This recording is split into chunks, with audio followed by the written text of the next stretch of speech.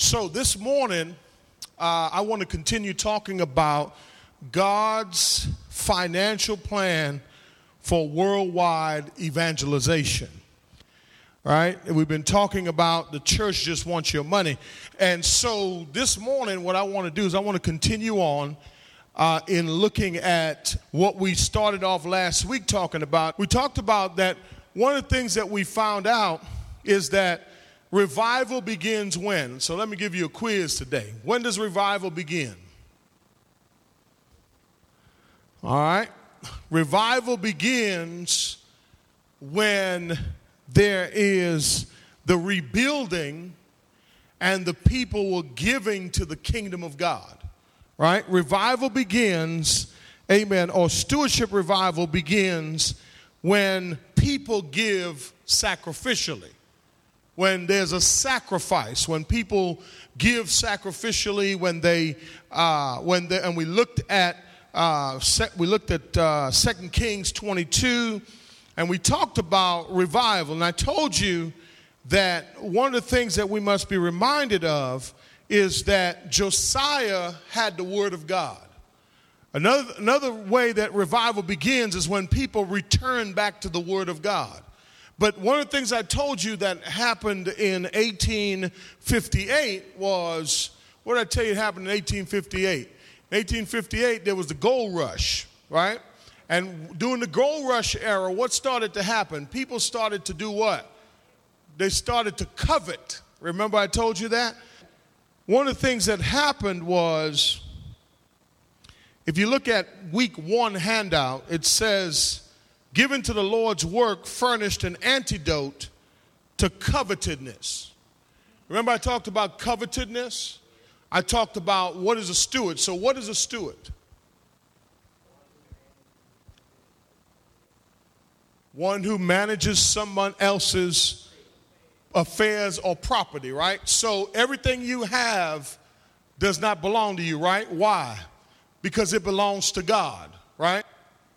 I want you to look at where it says, right down there in the middle of the paragraph, it says, from historical and biblical examples, we can see that giving and revival do go together, right? You see that?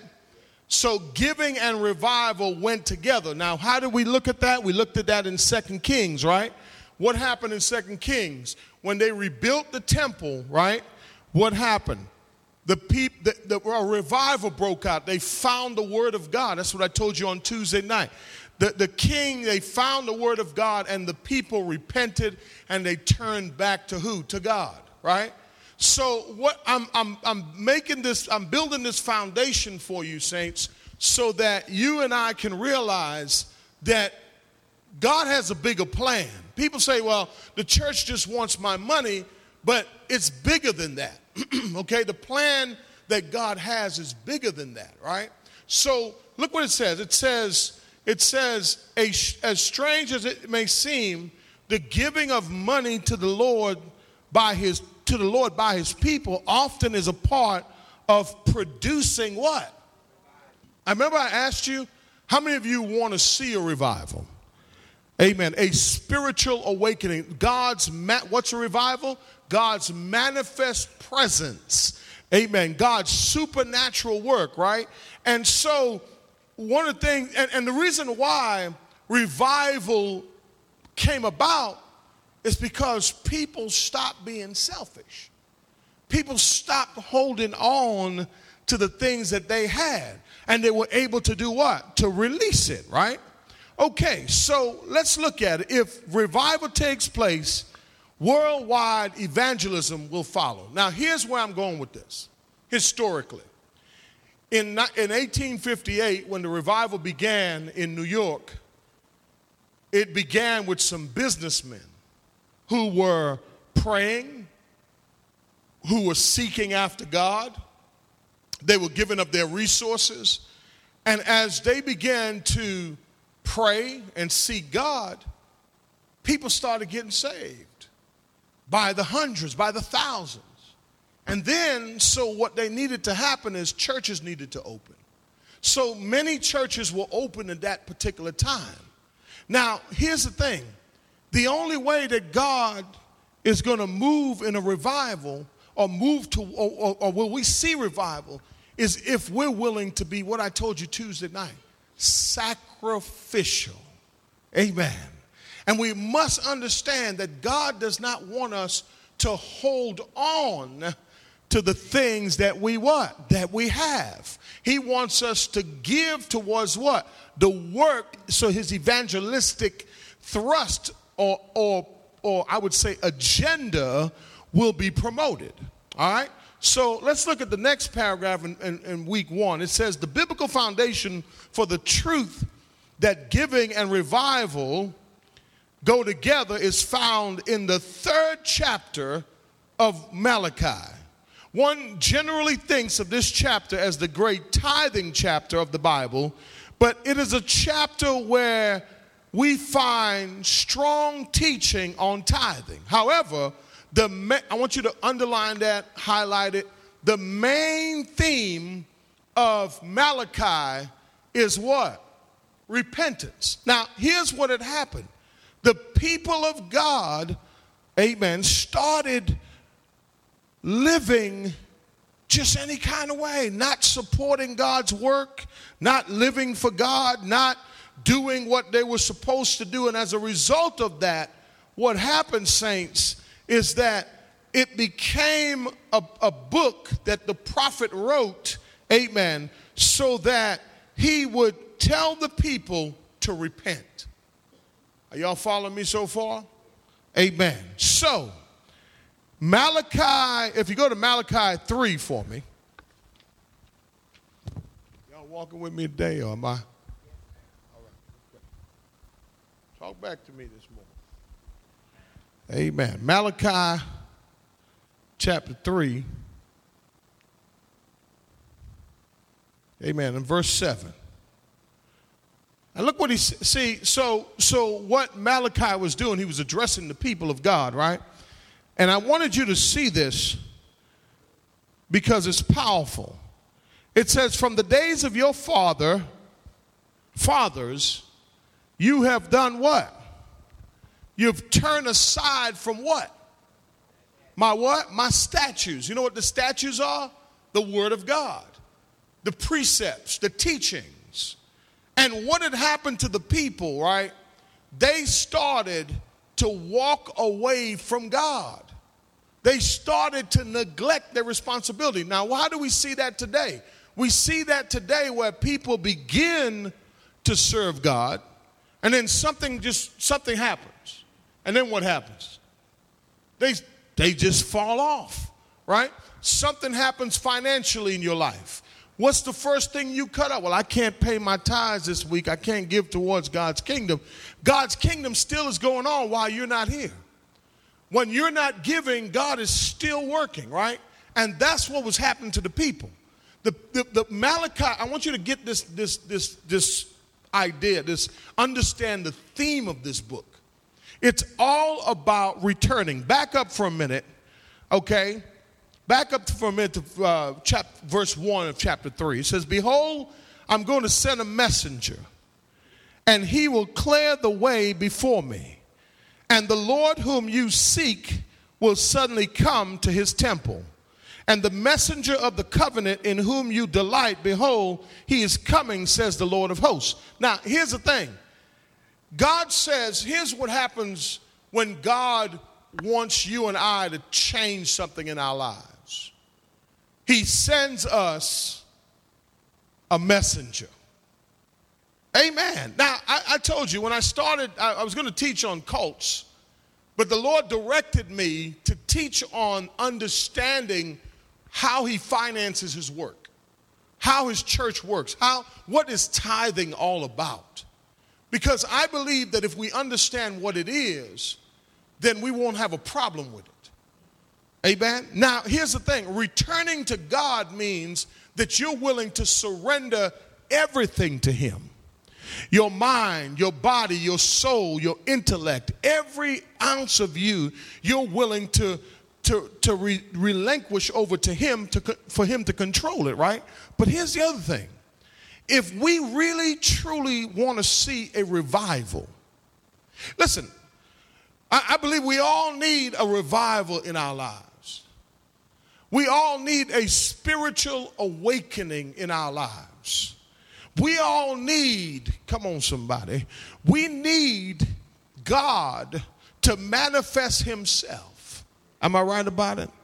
And I believe that the only way that God will manifest himself is if we relinquish total ownership of our lives to him. Are you following me? And so what the writer is saying, so people always say, well, Malachi is all about money. It's not about money. It was one of the ways that God was trying to get the people to see that, hey, you've neglected all of your responsibilities. Listen, when we neglect our responsibilities to God, then guess what? We're giving God a message. Amen. We're telling God, you know what? You're no longer important anymore. See, here's the thing. We all want blessings. We all want nice, a comfortable life. We all want God to do some miraculous things. But the question is, what are we doing on our part to make that happen, to see it happen? See, because your obedience, watch this, infuses revival. Your obedience brings you closer to God. Are you with me? Watch what he says. He says, but who can endure the day of his coming? Now he's talking about Jesus. And who can stand when he appears? For he is like a refining fire and like a fuller's soap. He will sit as a smelter and a purifier of silver, and he will purify the sons of who? Levi, and refine them like gold and silver, so that they may present to the Lord, what is it? You know what he's talking about there? That when Jesus comes, he will clean us up so that we can present ourselves before him as a living sacrifice, as an offering. Oh, I wish I had somebody. God wants your life. It's more than your money. It's really not about your money. It's about your obedience. And here's the thing. If I relinquish my control of everything to God, listen, tithing in those days was not a big deal. People knew that's what we did. They just knew that. They didn't argue about it and say, well, I can't do it this week. They understood where their blessings was coming from. How many know where your blessings coming from? And if your blessings is coming from God, you want to continue to be blessed. It's real important that you continue to do and continue to be faithful to God, right? Look at verse 4. He says, then the offering of Judah and Jerusalem will be pleasing to the Lord as in the days of old and as the former days. You see that? Then I'll draw near to you for judgment, and I'll be a swift witness against the sorcerers and against the adulterers and against those who swear falsely and against those who oppress the wage earner and his wages. You know what they were doing? You know what they were doing? They had left God and they started going to witchcraft. That's what a sorcerer is. They started going to get their fortune told. In other words, they started to develop a pagan mindset. Here's the thing about the children of Israel that you need to know. They walked away from God. And whenever you walk away from God, you will go back to the world's teachings, the world's ways. Now, how did they learn this stuff? They learned it from the people around them. So what God was saying here in Malachi, he was telling them to what? To repent, to turn back, to return. Amen. And I want to say this to you this morning. If you have not been faithful in your giving, you have to repent. Because that's the only way that you and I will see revival in our lives. Yes, I'm tying it into revival because Jesus says, where your treasure is, there is your what? Heart. And so Malachi is talking to these people, telling them, listen, you better, God's coming. Look at verse 6. Look at verse 6. What does it say? For I, the Lord, do not what? I want you to highlight that in your Bible. God does not change, saints. I'm going to say it one more time. He does not change. And the reason that God doesn't change because he's God. And whatever he says, he means it. And whatever he has put in place is for his glory. Let's go back to our sheet from week 1. It says, in response to their repentance, God promised the blessings of his presence. God's presence is revival. Listen, how many of you want to experience his presence? I believe that if we're going to experience his presence, we have to return to him. We have to surrender back to him. Because there are times when we walk away from him. There are times when we're not doing what we're supposed to do. But look what he says. Somebody read that for me. One of the big sin of the people was what? Notice what it says. They were doing what? There's a difference between a thief and a robber, right? A thief will do it what? Behind your back. A robber will do it where? And so there are people that come into the house of God every week. They worship, they praise, they participate, they do all these things. But what they don't do, what they're doing is they're robbing God. They're bold about it. And that's one of the things that we have to be very careful of, that you do not become so accustomed to robbing him where you feel no remorse.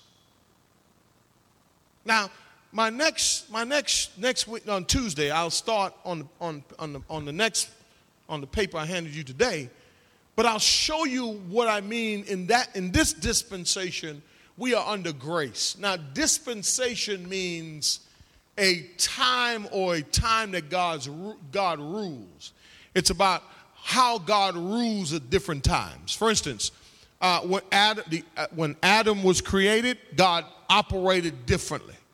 When Moses came on the scene, he operated differently. So this dispensation, right, is the dispensation of the church. This is called the church age. That's a seminary clip for you. All right? This is called the church age. We are in the church age. Now, let me say this to you. As I said before, Christ is the head of the church. Okay? Are you with me?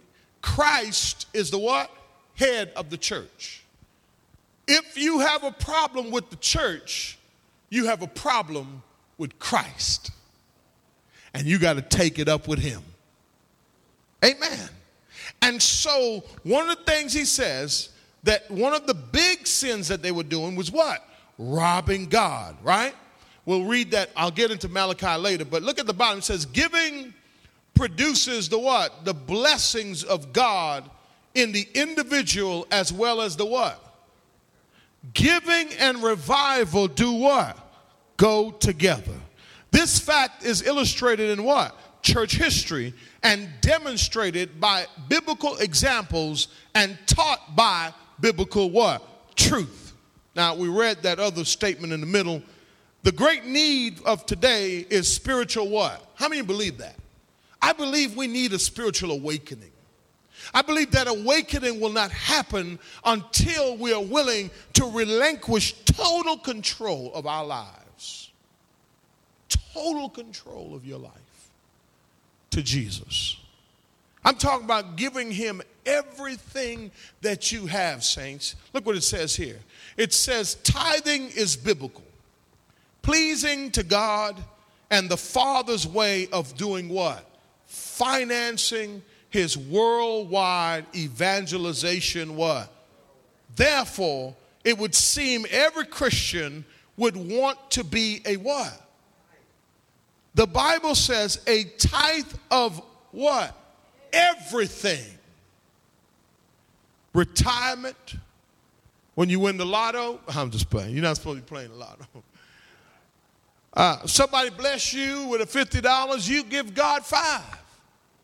The tithe of everything belongs to who? God. Listen to this.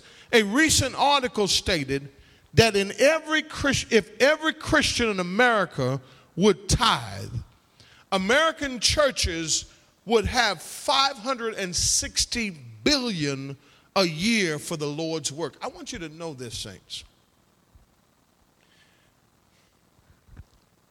There comes a point in your Christian journey where you and I must, how many of you concerned about God's work?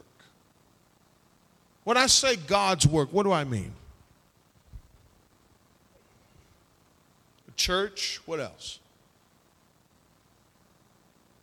Reaching the lost. How can we reach the lost? Okay, all right, we said evangelism, but give me the methods. How can we reach them? Okay, now, giving them Bibles and things like that, but here's the thing, before I can give them a Bible, what I may have to do is help them to meet a need in their life. Are you with me? So if I go down to an impoverished country, right? I can't go with a Bible in my hand. Guess what they're going to do? They're going to run me out of there. But if I go in there with some clothes, come on somebody. If I go in there with some toothbrushes, amen. There are organizations out here they're called para-ministries. Para-ministries is an extension of the church, okay? So what a para-ministry does, it provides what the church isn't providing. Amen. All right? And what it provides is needs, education. Our seminary is a para-ministry of our church because it's an extension of our church. And what we're doing is we're equipping people, amen, to go out and reach the lost, but not only that, but to work in the kingdom of God. I had a thought there, I just lost it. But because I was going to tell you something, because what we're getting ready to do now in our seminary, we're getting ready to start a new program, which will create jobs. We will create an opportunity to be trained so that you can get better jobs. All right? That's what a para-ministry does. So if I can go into a third world country and open up a school teaching them how to do nursing, for instance, right? Teaching them something like that. But under the umbrella of the church. But how am I going to do that? We got to have money. You see what I'm saying? So what I'm saying to you, saints, is that we have to think beyond these walls. The church doesn't just want your money. The church needs your money, or doesn't need it, but God wants your money so that he can expand his kingdom. See, and that's what I want you and I to understand, that we are part of God's plan. And when, listen, your $5, your $10, your dollar, as I've been saying throughout this series, will take us over to the millions. You know, that $1 may be the one to take us over to the million or meet the need that we have, right? So look what it says. It says, just imagine this. It says we would have $560 billion a year. Just think about that. If we had $560 billion a year to do God's work, you think people will be unemployed in church? You think you would be doing something that you don't want to do? Maybe you could be working in the kingdom because there's finances available. See, this is what I want you to see. But look what he says here. He says, as compared to under what? $20 billion given at the present time. Wouldn't that be great? But sadly, many Christians do not tithe. In fact, not even a majority of Christians tithe. The percentage of tithers and givers in America has been going down steadily since the mid-1960s. Many Christians do not know about tithing and the blessings that come with it. You see, saints, there's a blessing that comes with tithing. There's a blessing that comes with being obedient to God. I want to go back to that passage what we were looking at in verse 5.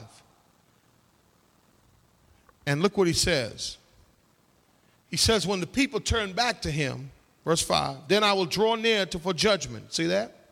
And I will be a swift witness against the sorcerer and the adulteress. See all these people, right? And against those who swear what? Falsely. And against those who oppress the wage earners. And his wages, you know what they were doing? They were taxing the people that was working for them. Double taxing them. See, why did all of this start? See, here's the thing, saints. When we walk away from God, we start treating people wrong. We start living wrong. See, the church is here to help you. It's your covering. That's what we talked about yesterday at our men's fellowship. That as men and as people of God, we all need a covering. And whenever you walk from under your covering, you ever notice how you go right back to doing some of the things that you just did not want to do? Start thinking the way you used to think. Whereas when you were under your covering, amen, guess what you were doing? You had joy, you had peace, right? And what happened to these people, they started going back. That's what it says. It says the widow and the orphan and those who turn aside, the alien, and do not fear me, says the Lord. For I, the Lord, do not change. Therefore you, O sons of Jacob, are not consumed. Verse 7, this is the context now. From the days of your what? See, here's the thing. You and I, we must not repeat, amen, or continue on with our generational curses. Things that we've seen our parents do that were not right, we got to break those cycles. And what God was saying, he's saying, from the days of your fathers, you have turned aside from my word. That's that word, statute. You know why people don't tithe? Because they've turned away from the word. If God says, will a man rob God? And then why are you robbing me in tithes and offering? Yeah, some people will say, and I'll deal with that on Tuesday, some people will say, well, it's for the Old Testament. And I'm with you on that. But God just said before he said that, he says, I am God and I do not what? Change. Now, his methods may have changed, but what he means has not changed. So he still believes and he still thinks and he still upholds the fact that the tithe is holy. I wish I had somebody. That the tithe is what? Holy. I'm going to say it one more time. The tithe is what? Holy. Look what he says. He says, you've turned aside from my statutes and have not kept them. That is a bad testimony for every Christian. And I'm not just, I'm not just talking about, tithing alone. I'm talking about when you don't pray. When you don't really worship. When you're not faithful. When we are not committed to the call. When we decide that, you know what, I'm going to take matters in my own hand. Listen, when something happens in your life, you ought not to panic. Amen. What you must do, saints, is you must trust God. Listen, just because it's going bad doesn't mean you turn away. Listen, when you turn from the church, you're turning from God. I don't people always say, well, I can have church at home, or, I can read my Bible at home and still be sanctified. I do not believe that for a second. You know why? Because there are 5 purposes for the church. What are those 5 purposes? Those of you who've been through class 101. What's the 5 purposes of the church?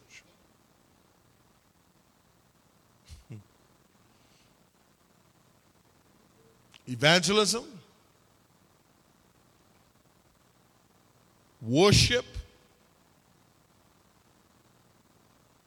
come on, fellowship, spiritual maturity. What else? One more. Stewardship, fellowship, it's actually worship, membership, actually, spiritual maturity, evangelism, and fellowship. Did I say fellowship already? No, I didn't say fellowship. Last one is fellowship. All right, so those are the 5 purposes of the church. And one of the things that, I may have them out of order, but here's the thing. If you are supposed to be in fellowship, and that's one of the purposes of the church, but you're not in fellowship, the Bible says, let it not be a habit. Don't let it be a habit that you develop where you keep missing every second Tuesday. You find what I'm saying? You'll find yourself in a pattern. See, and then you find yourself doing it over and over and over and over again. And that's what these people were doing. And God was saying, return to me. Look what it says. It says, return to me, and I will do what? I will do what? Return to you. You know what that word return means? It means to answer. That's what it means in the Hebrew. God says, listen, some of us have been praying for our breakthrough. Come on, somebody. Some of us have been praying for our blessing. We've been praying for God's manifest presence. We've been asking God for a breakthrough, but God says, you need to return to me.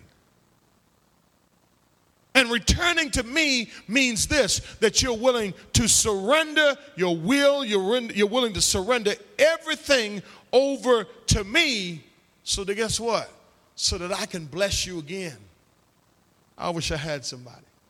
Listen, I want to tell you something. If life is rough on you right now, if things are tough right now, it may be that you need to return.